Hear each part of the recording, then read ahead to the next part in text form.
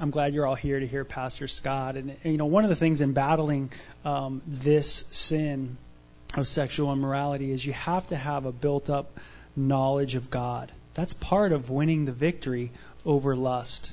You can't do it if your knowledge of Christ is not built up. You'll never win the battle. And, I've been so blessed to know Pastor Scott for such a long time. Obviously, he's been a friend of mine for 20 years now. But he was one of the first guys I confessed to when I was struggling as a minister alongside him. So we have that kind of relationship, and it was so beautiful to be able to go to someone that you not only look up to as a mentor, but he's a guy who's full of grace, and that he would listen to you and he wouldn't just react. And it's so beautiful that tonight he gets to be a part of the Better Pleasure Conference and speak to you guys on the issue of grace from the book of Titus. So why don't you guys welcome Pastor Scott Richards.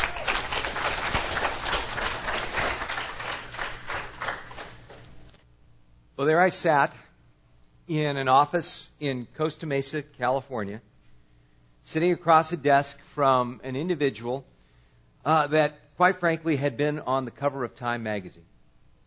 His name was Pastor Chuck Smith. And I had the opportunity to sit down and talk with him on that day. And you might ask the question, how did you feel that first time you had an in-depth conversation with Pastor Chuck? And I will tell you, I felt like a complete idiot. I felt like a complete loser. I felt like someone that was wasting this man's time. Now, how do you get into a situation like this? Well, it goes all the way back to what drew me to Christ in the first place. What was it that caused you to receive Jesus as your personal Savior? Well, in a nutshell, for me, what transformed me from a professing atheist to a follower of Jesus was the simple truth that God loved me unconditionally. Nobody had ever told me the simple truth that Jesus Christ loved me. All the conversations, all the debates, all of the exchanges I'd had with Christians, not a single one of them had ever said to me that simple truth: God loves you. And when that came across to me at a Billy Graham movie, in the middle of a song by Randy Stonehill, the simple lyrics, Jesus came into the world to show us the way and set us all free. And when he died, he was saying, I love you. Well, that drew me to Christ like a magnet. They did the invitation, as they always do at Billy Graham organized events, come on forward. Everyone whom Jesus called, he called publicly, as Billy would say. And so they gave the altar call, and I was sitting there thinking, I can't go forward because my friends are going to think I flipped out. And my football coach who ran our Fellowship of Christian Athletes ministry is going to think I was a big phony and hypocrite for going to his meetings and not believing in God. I don't even remember getting up. Next thing I knew, I was halfway down that aisle, and I prayed and invited Christ into my life. And at that moment, you would think, as has been already intimated in the video, that, you live happily ever after. The credits roll and the people walk out of the theater and, it's just smooth sailing till heaven. But not so much for me. It's interesting how personal issues run real deep, even in terms of our walk with God. And, again, I have always been a person that was desperate for approval. In fact, approval was doled out in my family of origin always in terms of achievement.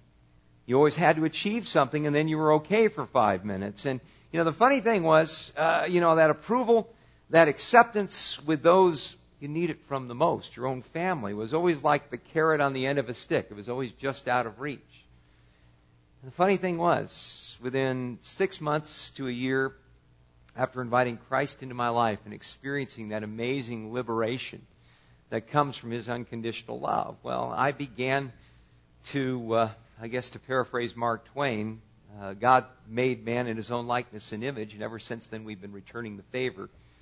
And so I began to recreate this relationship with God where he was dealing with me the way all my relationships worked, at least with those I was closest to, that I had to perform for the kingdom of God. I always had to do more. And boy, I'll tell you what, I was a busy beaver for Jesus. did all the right things, went through seminary, got great grades, wrote a book published by Thomas Nelson nationally, was on television programs, invited to conferences in Washington, D.C., where, I was considered one of the up-and-coming Christian leaders. I was involved with a thriving church. We had a great college ministry that was going on. But the problem was, even though I loved Jesus, and I knew that Jesus loved me, I was on this heavy performance trip with God. Well, during this time, I met some guys that were doing college ministry as well from Calvary Chapel of Costa Mesa. And they shared with me about Pastor Chuck Smith. And I was familiar with Chuck Smith. I grew up in California. And to me, where I was coming from, the neck of the church woods that I was in, well, Chuck Smith and Calvary Chapel, that's kind of JV Christianity. We really study in the hardcore stuff. And, it's good if you're a babe in Christ, you're into the milk. But, I said, no, you ought to listen to Pastor Chuck in the morning. And, the thing that caused me to listen to Pastor Chuck was I looked at these guys, and they had this same spark of simple love for Christ that I had before I got on the fast track to Christian superstardom, or whatever you want to call it. And so I started listening to Pastor Chuck in the morning. I used to take my Sony Walkman. I know I'm dating myself there. And listen. Chuck Smith was on at 7:30 in the morning, and I'd listen as I'd walk to work. And I'd have this time, and rarely would Chuck say something in his studies that I hadn't studied before. I couldn't give you a breakdown of 3 or 4 different points of view on the issue. But it was the love of God that flowed through this man that I found so compelling. In fact, walking along the Pantano Wash one day, listening to Pastor Chuck, I prayed a really dangerous prayer. I said, Lord, whatever it takes, I want to have a love relationship with you like this guy does. And I know what happened in heaven. I'm sure Jesus probably just went, oh boy, here we go. And I'm sure one of the angels said, well, you heard him. He asked you. And God answered that prayer. But He answered it in a pretty radical way. Within 3 weeks of praying that prayer, I discovered that my wife was having an affair with my best friend who was leading my small group ministry in our college group. And I also discovered I was the last one in the church to find out about it. Everybody else kind of knew. Well, when you go through a situation like that where you're open and you're vulnerable and you're trying to do the right thing and then the blow of infidelity comes your way, man, I'll tell you what, I just looked at my life at that point and it was like a spiritual hydrogen bomb had gone off. All the things that I had built up, all the things that I'd worked for, all the things I'd strived to accomplish had just been absolutely leveled at that point. I would find myself quoting little snarkyisms that you hear in sermons from time to time. Like, if it doesn't work at home, don't export it. And I thought, what business, what right do I have to be in ministry if my own marriage has gone this far south? Well, bottom line was I was going to leave the ministry. And during that time, the guys at Calvary Chapel of Tucson came alongside of me, Pastor Robert Furrow and Keith Moody and Randy Ritchie, and they were just a tremendous support group to me. They cried with me. They prayed for me. I started even going to the services on Thursday night. It's a little dicey going to another church where you're on staff with another church to find your spiritual encouragement. But at the end of this process, with things going bad to worse, attempts at reconciliation of my marriage were just seemingly causing the pain to become more intense. And the division between my wife and I to become more and more Grand Canyon-esque as the time went on. During that period of time, I was invited to attend a pastor's conference at Costa Mesa. And during that pastor's conference, I went and sat in on this teaching, and I heard these Calvary guys, and man, it was like God was saying to me, wow, you found your home. This is where you fit in. And I thought, this is great, and I'd been offered a position with Salem Broadcasting as a program director in Northern California, and I figured, well, I can work in radio, and I won't do any damage to the cause of Christ any longer, and I was going to start that new position in the matter of a couple of months. And then at the end of the conference, an amazing thing happened. There was Pastor Chuck sitting up front all by himself. Now, if you've ever gone to a Calvary Pastors Conference, you know there's usually about 80 pastors that are trying for a little FaceTime with him. And there he was, all by himself. So I thought, well, I don't even know this guy, but I'll go up and thank him for the conference. And I shook his hand, and I said, I'm Scott Richards, and I'm leaving the ministry, but wherever I go, I'm sure I'll be a part of a Calvary chapel. And he looked at me and he said, why are you leaving the ministry? And I said, well, it's a big, ugly story. And he goes, well, look, before you make any final decisions, why don't you and I sit down and have a conversation? Well, I didn't realize this, but in a church numbering 40,000 people, Pastor Chuck got over 70 requests for appointments every day. But he made time on his calendar. I told him I'd be out in another 3 weeks to meet with the Salem people. And so there I sat in his office, sitting down with this guy that I looked up to right up there with Billy Graham. And he asked me the question, why are you leaving the ministry? And I started in to my tale of woe. Sometimes I believe that the only way that God really gets through to the key issues of our lives is by putting us precisely in that place. You've had the opportunity today to hear a lot of different testimonies by a lot of different people that have shared sometimes with searing honesty about the struggles that they've gone through in their lives. But I want to share something with you as this conference wraps up tonight. That's not an unusual experience. As a matter of fact, sometimes in order to truly get a hold of our lives, truly show us what God's love is like in our lives, He has to bring us to a place where everything else that we've relied on in our lives is absolutely and totally taken away. Because it is only then that we begin to discover the meaning of that beautiful biblical word, grace. Grace. God's unmerited, undeserved favor. The fact that, even as Bethany mentioned, God loves us and we can't even figure out why. When we're so unfaithful to Him, He's so faithful to us. That is His grace. God's riches at Christ's expense. And it's only when you come to the place where you cease striving, where you cease all your schemes, all your plans, all your strategies, all the stuff you learn in your family of origin about how to make relationships work and how to get what you need and what you want out of relationships, that suddenly grace comes alive. 3 things I'd like to share with you just real briefly tonight about what grace is all about. It's found in one of my favorite passages of Scripture, and I come by this honestly because this was really an anchor for me. This was a real lifesaver for me when I was going through that time where everything literally in my life seemed to be taken away.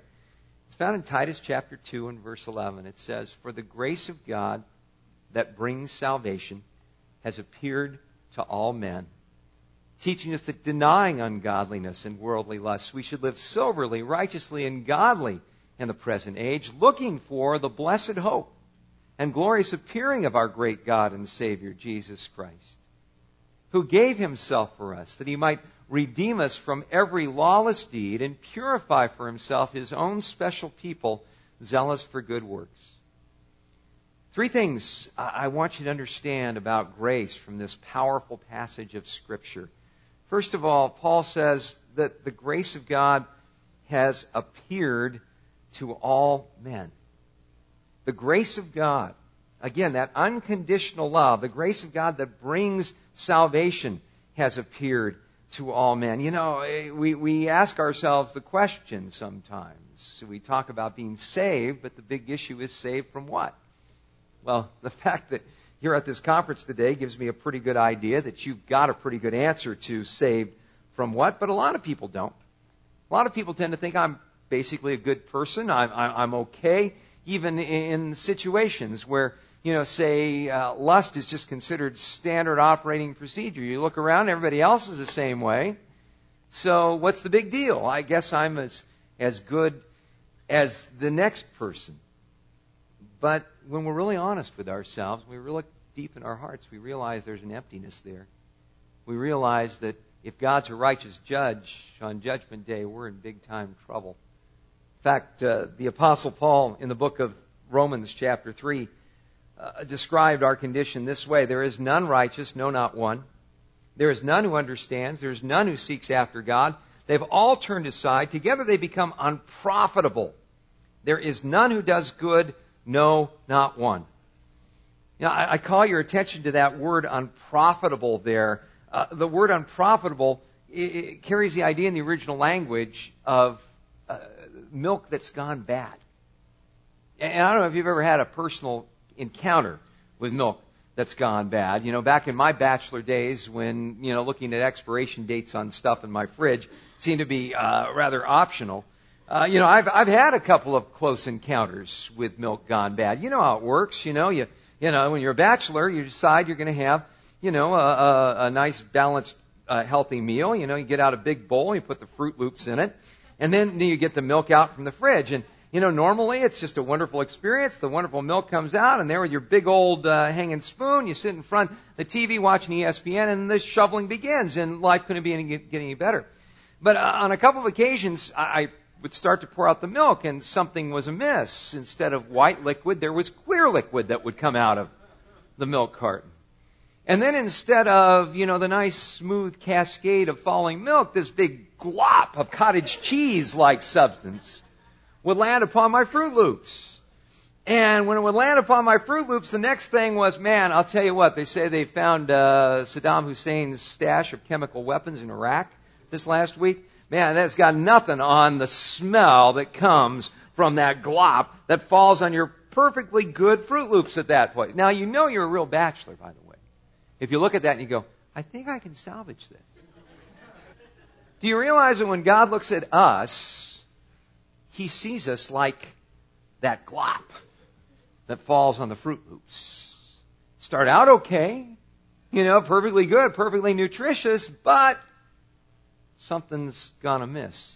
We're spoiled. And one thing you discover about something, when something gets spoiled, it's really hard to unspoil it. Solomon said that which has been bent cannot be made straight again. That's really true about our hearts. You see, we're not just a little off, gang. We're like that foul, disgusting, odorous substance that comes out of that expiration date optional milk carton in God's eyes. We are in desperate need of salvation, and that's exactly what God's unconditional love brings to us. Now, how do we know that is true? The grace of God that brings salvation, we're told, has appeared to all men. The word appeared there carries the idea of being presented in an unmistakable way, an unavoidable way. That God has in fact given us this blessing of His unconditional love and has presented it in such a way that we don't need to guess about it. Boy, that's what I love about the Word of God. As I say, as a former atheist and an avowed skeptic, the one thing that I always found frustrating with Christians was they seem to have this, I just believe, Jesus makes me feel good, I'm just into Jesus, and, I just thought, why should I belong to your religious country club? I don't even like you very much, you just seem weird to me. Why should I join your group? And they didn't really have much more to say about being a Christian than that. It was just, this is what I'm used to, or what I grew up with, or, what I believe, or I had some feeling or experience. What a shock to me to discover that when I looked into the Scriptures, I found there were solid reasons to believe in Jesus. The hardcore fact of history of the life, death, and resurrection of Jesus Christ is written across the Word of God. 2 Peter chapter 1 and verse 16, Peter said, we didn't follow cleverly devised fables. We made known to you the coming and glory of our Lord Jesus Christ, but we're eyewitnesses of His majesty. It's another whole Bible study, but the authenticity of the message of Jesus Christ that we have, His love for us that caused Him to leave heaven, walk here on earth as a man, live a perfect life we could never live, die on a cruel Roman cross, and raise from the dead, is literally written in the blood of the apostles who were willing to die, not for a feeling, not for joining a movement, not for a philosophy, but for the hard fact that Jesus rose from the dead. So how do we know that God really loves us? God does not want you to leave that to chance. And there's a real important reason for this. And I share this at this recovery-oriented session because one of the great stumbling blocks that I think you will encounter sooner or later as God puts your life back together, as you go through the ups and the downs and the in-betweens. And, I just really appreciated the candidness and the honesty of the video that we saw, because there are still struggles. There are still times where we're going to hit the wall. There are still going to be times where we're going to blow it and blow it badly. And, there's going to be either sent down from central casting, some legalistic Christian who's going to say, and you call yourself a believer in Jesus. Or even in the back of our mind, our own conscience is going to be saying to us, kind of like Mrs. Job, do you still hold to your integrity? Curse God and die. Go eat worms. You're done.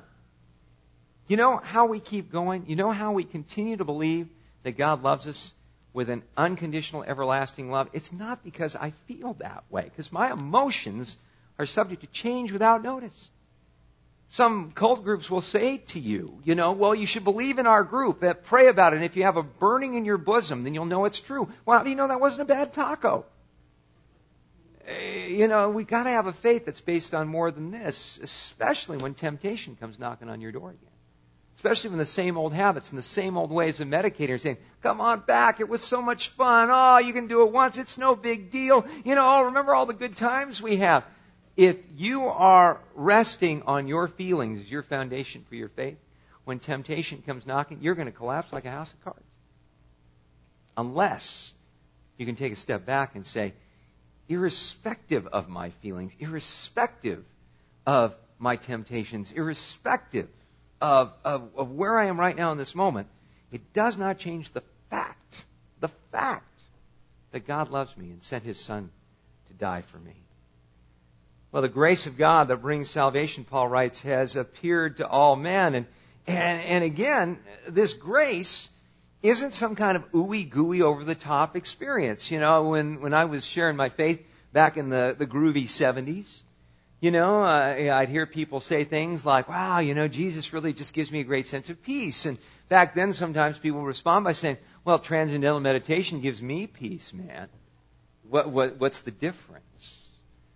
Well, here's the difference. The grace of God that comes to us isn't just some kind of over-the-top experience. It's not just a way to sort of categorize Holy Ghost goosebumps or spirit shivers.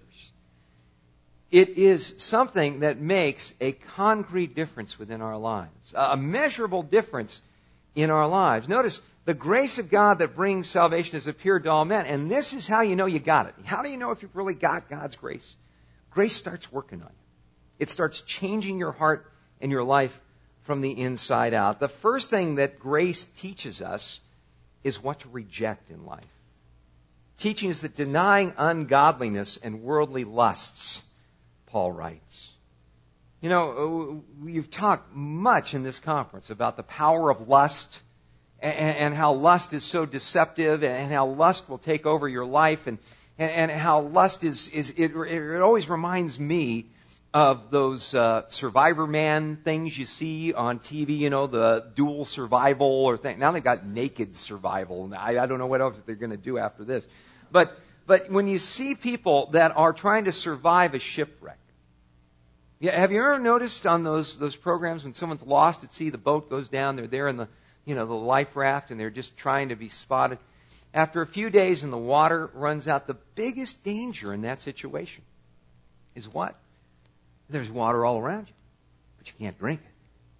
So you start drinking that salt water, and it's going to start increasing dehydration, not causing you to get hydrated. It's going to cause your kidneys to shut down. It's going to cause your brain to start malfunctioning. And those who start even just sipping a little seawater at first and taking it, pretty soon they just go nuts. They'll say, oh, there's the rescue boat, and they walk right off, and the sharks get them. Do you know lust works the same way? It looks like water, doesn't it? It looks like it's going to be satisfying to the soul. It looks like it's going to be everything that you need, and yet every time you take it in, it just gets worse, doesn't it? It just makes you more thirsty than you were when you started. The grace of God says, deny that. Deny worldly lust. But notice what else it says. Deny ungodliness. Now, I know we can have a very sanitized view of ungodliness. We can say, well, ungodliness, I know what that is. That is people who drink, smoke, and chew and go with girls who do. And I don't do that. Some pretty godly do. Well, you got to understand something. Ungodliness runs a lot deeper than that. You can be attending church. You can be underlining your Bible. You can go into Christian conferences and still be as ungodly as the day is long. How? By trying to manage your life without God. By trying to manage your life in the same old way you've always managed your life. Are you an approval seeker, a perfectionist like me? Man, the minute you go down that path, you're trying to fill a void in your life that only God can fill. It's ungodly. It excludes God from doing what He wants to do within our lives. Are you an individual that, say, is addicted to pornography or has been involved, say, with infidelity or things along this line? It's ungodliness in the sense that you're trying to take something physical and use it to meet a spiritual need within your heart. Anytime that you do that, I don't care how godly it looks.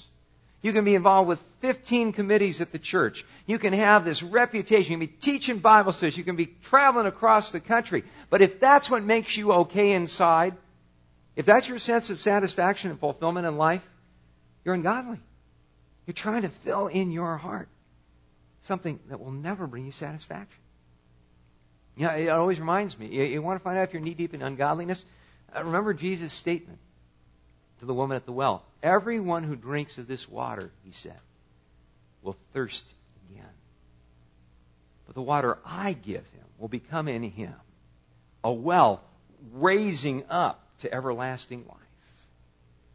Well, that's the choice. We can have the real deal, or we can have the world's knockoffs. And notice, we are not only told the grace of God what to reject, but what to accept. It's not just a negative no, no, no kind of thing. Yeah, God does have boundaries. God does have stay out or this is going to cause you trouble sort of thing. Because God sees how destructive all these things are. But notice there's a positive message here. We should live soberly, righteously, and godly in the present age. Now, the word soberly there doesn't just mean the idea that you're not, throwing back, Mickey's Big Mouths or, having some Ripple with a straw or something like that. Not getting tanked on the weekend. To live soberly means to look at life with clarity, with wisdom, with a sense of having all your faculties together. I'll be the first one to confess to you guys that I do not drink. I don't drink alcohol at all. Now, that isn't because I believe that the Bible teaches total abstinence from alcohol for everybody. Jesus made wine at a wedding. The wine steward said, you've saved the best for last. The only way you got good wine versus inferior wine is it ain't grape juice, gang. Good wine is aged. Bad wine, not so much. Again, Paul told Timothy, his protege, have a little wine every once in a while for your stomach's sake, your frequent illnesses. I don't believe that the Bible teaches total abstinence from alcohol, so why don't I drink at all? Because there's 3 generations, of alcoholics I know of in my family. And I know that when I was a teenager and I started drinking, I liked it. I liked the feeling that I got when I drank. And God really immediately said, no, that's not something that I have for you. One thing I've discovered about alcohol is this, and I was in a non-Christian fraternity when I was at the U of A. I was the only guy in the house who didn't drink. I joined because I wanted to reach out and do a Bible study there, and God blessed it wonderfully. But one of the things that's fascinating about being the only guy that doesn't drink at these parties is you discover something. Alcohol makes people stupid. The more you drink, the stupider you get. You think you're being with it and urbane and sophisticated and all that, and you don't realize just how dumb you've become when you drink. So this idea of living soberly, again, I don't need any help being stupid, so I don't drink. Okay? I can be stupid all by myself without chemical enhancement. But the idea of living soberly means seeing things the way they are, seeing things clearly. Righteously doesn't mean self-righteously. It means living your life in a way where you want to have your right relationship with God enhanced rather than destroyed, rather than diminished. That's what righteous living is all about. And godly in the present age. Godly means that when people look at us, they see Jesus. They see the Lord present in our lives. That's what real godliness is all about. Now notice, these are the things to accept. We found out what to reject. That is, reject worldly lust. We found out what to accept. That is to allow the Lord to do this wonderful work of the character of Jesus in our lives, to live soberly, righteously, and godly in the present age. But notice as well, the grace of God also tells us what to expect ultimately in life. Looking for the blessed hope and glorious appearing of our great God and Savior, Jesus Christ. You see, the grace of God tells us something. It tells us that no one's ever going to love you like God loves you. You know, no one is ever going to be able to meet that need in your heart for unconditional love and acceptance like God will. And the more you begin to understand how much God loves us and how much Jesus loves us, and that's been talked about in some very beautiful ways at this conference today, the more you discover that, the more you begin to find yourself going, man, Lord, I can't wait for your return. I can't wait to see you face to face. I can't wait for that moment. We're kind of like well-loved children who wait for the first sound of that garage door going up at the end of the day when that beautiful parent comes back and we see him again. You ever seen in an airport, a fellow comes back from a business trip and you see him down by the luggage carousel and they're getting their luggage off and you see, 3 little kids running full speed and going, Daddy! Man, they've been counting the minutes. They've been counting the days till Daddy gets back from that trip. That's the heart that God gives us when we experience His grace. We've tasted and seen that the Lord's good, but we realize that with Him, the best is yet to come. So grace works within our lives. We're saved by grace, not by works, but boy, grace does a wonderful work within your life that no religious ritual, no religious routine, no matter how well worked, no matter how peppered with Bible verses might be inflicted upon you, can ever do. It changes us from the inside out. Why is that? Well, look at how this ends up. Looking for the blessed hope and glorious appearing of our great God and Savior Jesus Christ, who gave Himself for us. That He might redeem us from every lawless deed and purify for Himself His own special people, zealous for good works. Notice the priorities of grace. What God's love does in our lives. Man, it focuses your attention in your life on Jesus. I find that when I'm looking at the Lord, sometimes those vain things in the world that charm me most lose their power. Because I realize how much greater Jesus is than all of that. I realize how much more He's brought fulfillment to my life than all of that. The book of Hebrews chapter 12 says we are to look unto Jesus, the author and perfecter of our faith. That's how you lay aside the weight that so easily entangles and the sin that causes us to stumble. Focus in on the person of Jesus. And notice the freedom that's involved here. I love this. He redeemed us from every lawless deed. Do you realize that your bail has been made? Even more than that, your penalty has been paid. The prison doors that locked you in have been cast wide open by the love of Jesus Christ. Jesus paid a price we could never pay to save us in ways that we could never dream of. We don't have to stay stuck. We don't have to stay in that same old trap ever again. If any man be in Christ, we are told, any person, they're a new creation. Old things passed away. Behold, new things have come. God gives you a brand new life when the grace of God comes to you. And finally, just this beautiful outflow of this, He wanted to purify Himself, His own special people, zealous for good works. Man, Lord, in light of all that You've done for me, I want to serve You. I want to do things not in order to be accepted by You, but because I've been accepted by You. And boy, that's all the difference in the world. And I guess that brings us back to where this message started. Sitting across the desk from Chuck Smith, sitting down with him and having to explain to him why I was going to leave the ministry. And he said, well, I understand you're going to leave the ministry. Why is that? And so I started into this tale of woe with all the ugly details and how things had gone from bad to worse. And just, when I was sharing with him, it was just, you want to put your best foot forward when you meet somebody that you really look up to and respect. You got a spiritual hero, right? And I'm just leading with the bad stuff.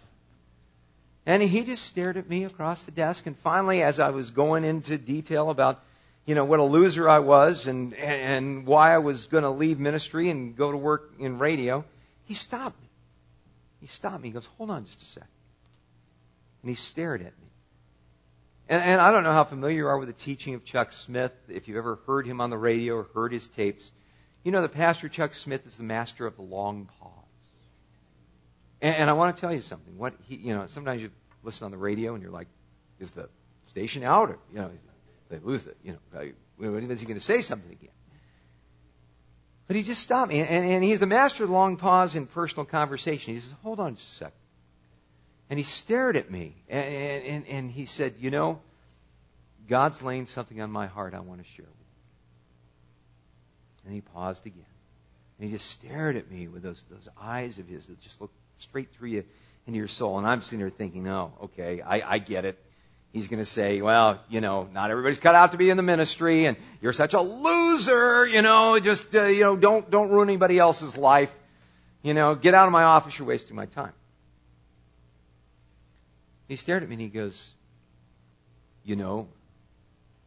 I really see God's hand on your life. And you could have knocked me over with a feather, because I did not see God's hand on my life at that moment. I thought I was an embarrassment to his kingdom.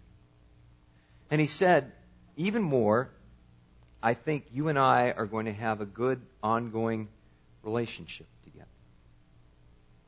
And I want to tell you something.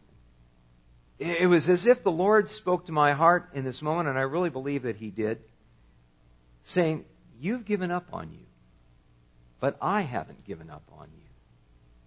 And if you're not going to look at my word and what my word says about how committed I am and how much I loved you with an everlasting love, how I've drawn you with loving kindness, how you're not in my kingdom because you're a credit to it, if you're not going to listen to what my word says about that, well, maybe you'll listen to this guy that's sitting across the desk that you look up to. And that was the grace of God to me at that point.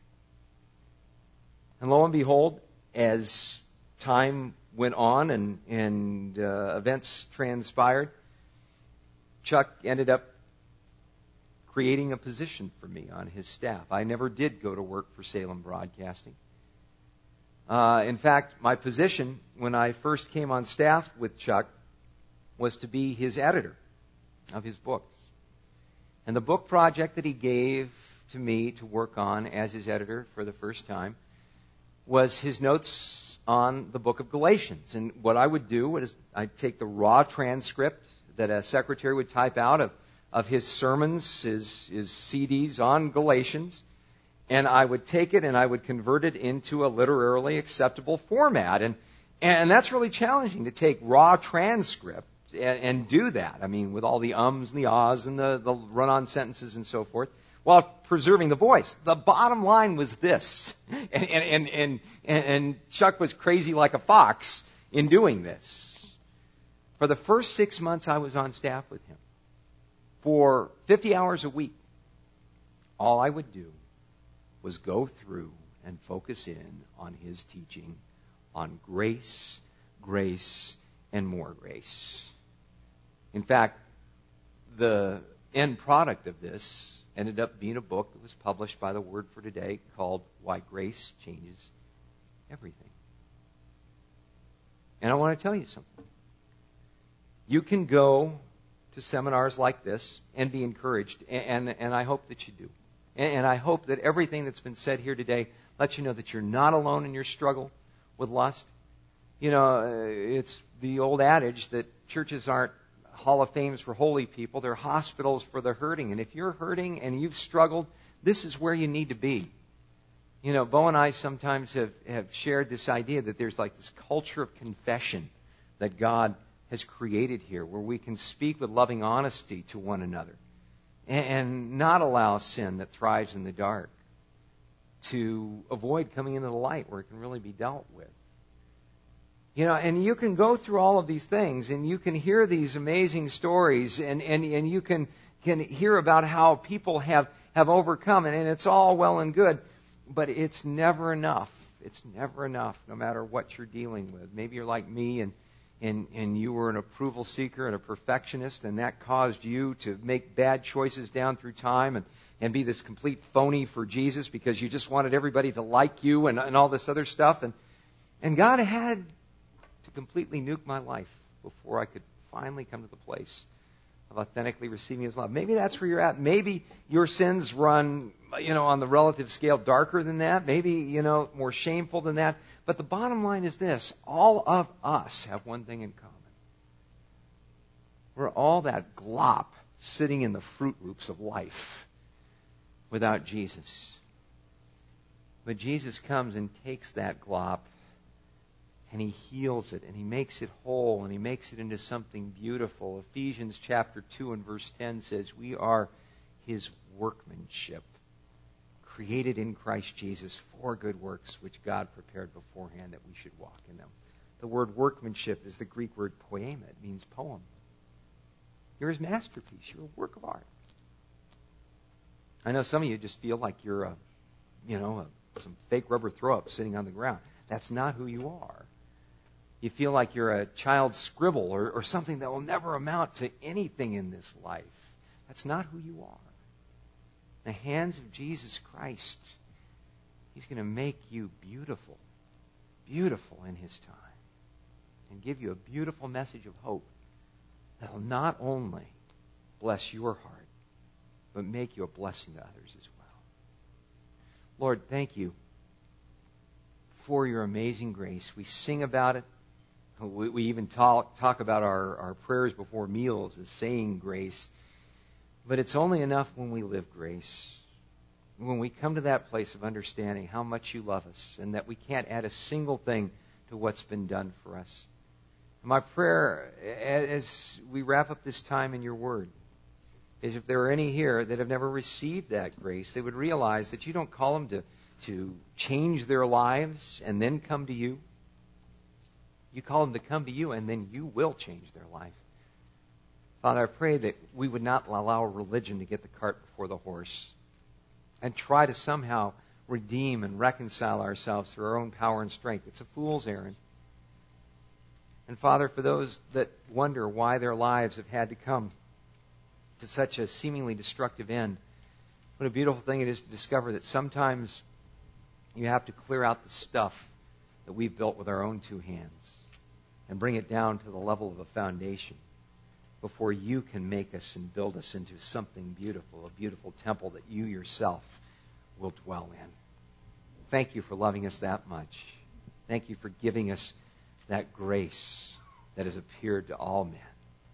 In Jesus' name, amen. God bless you. Thank you for having me here today.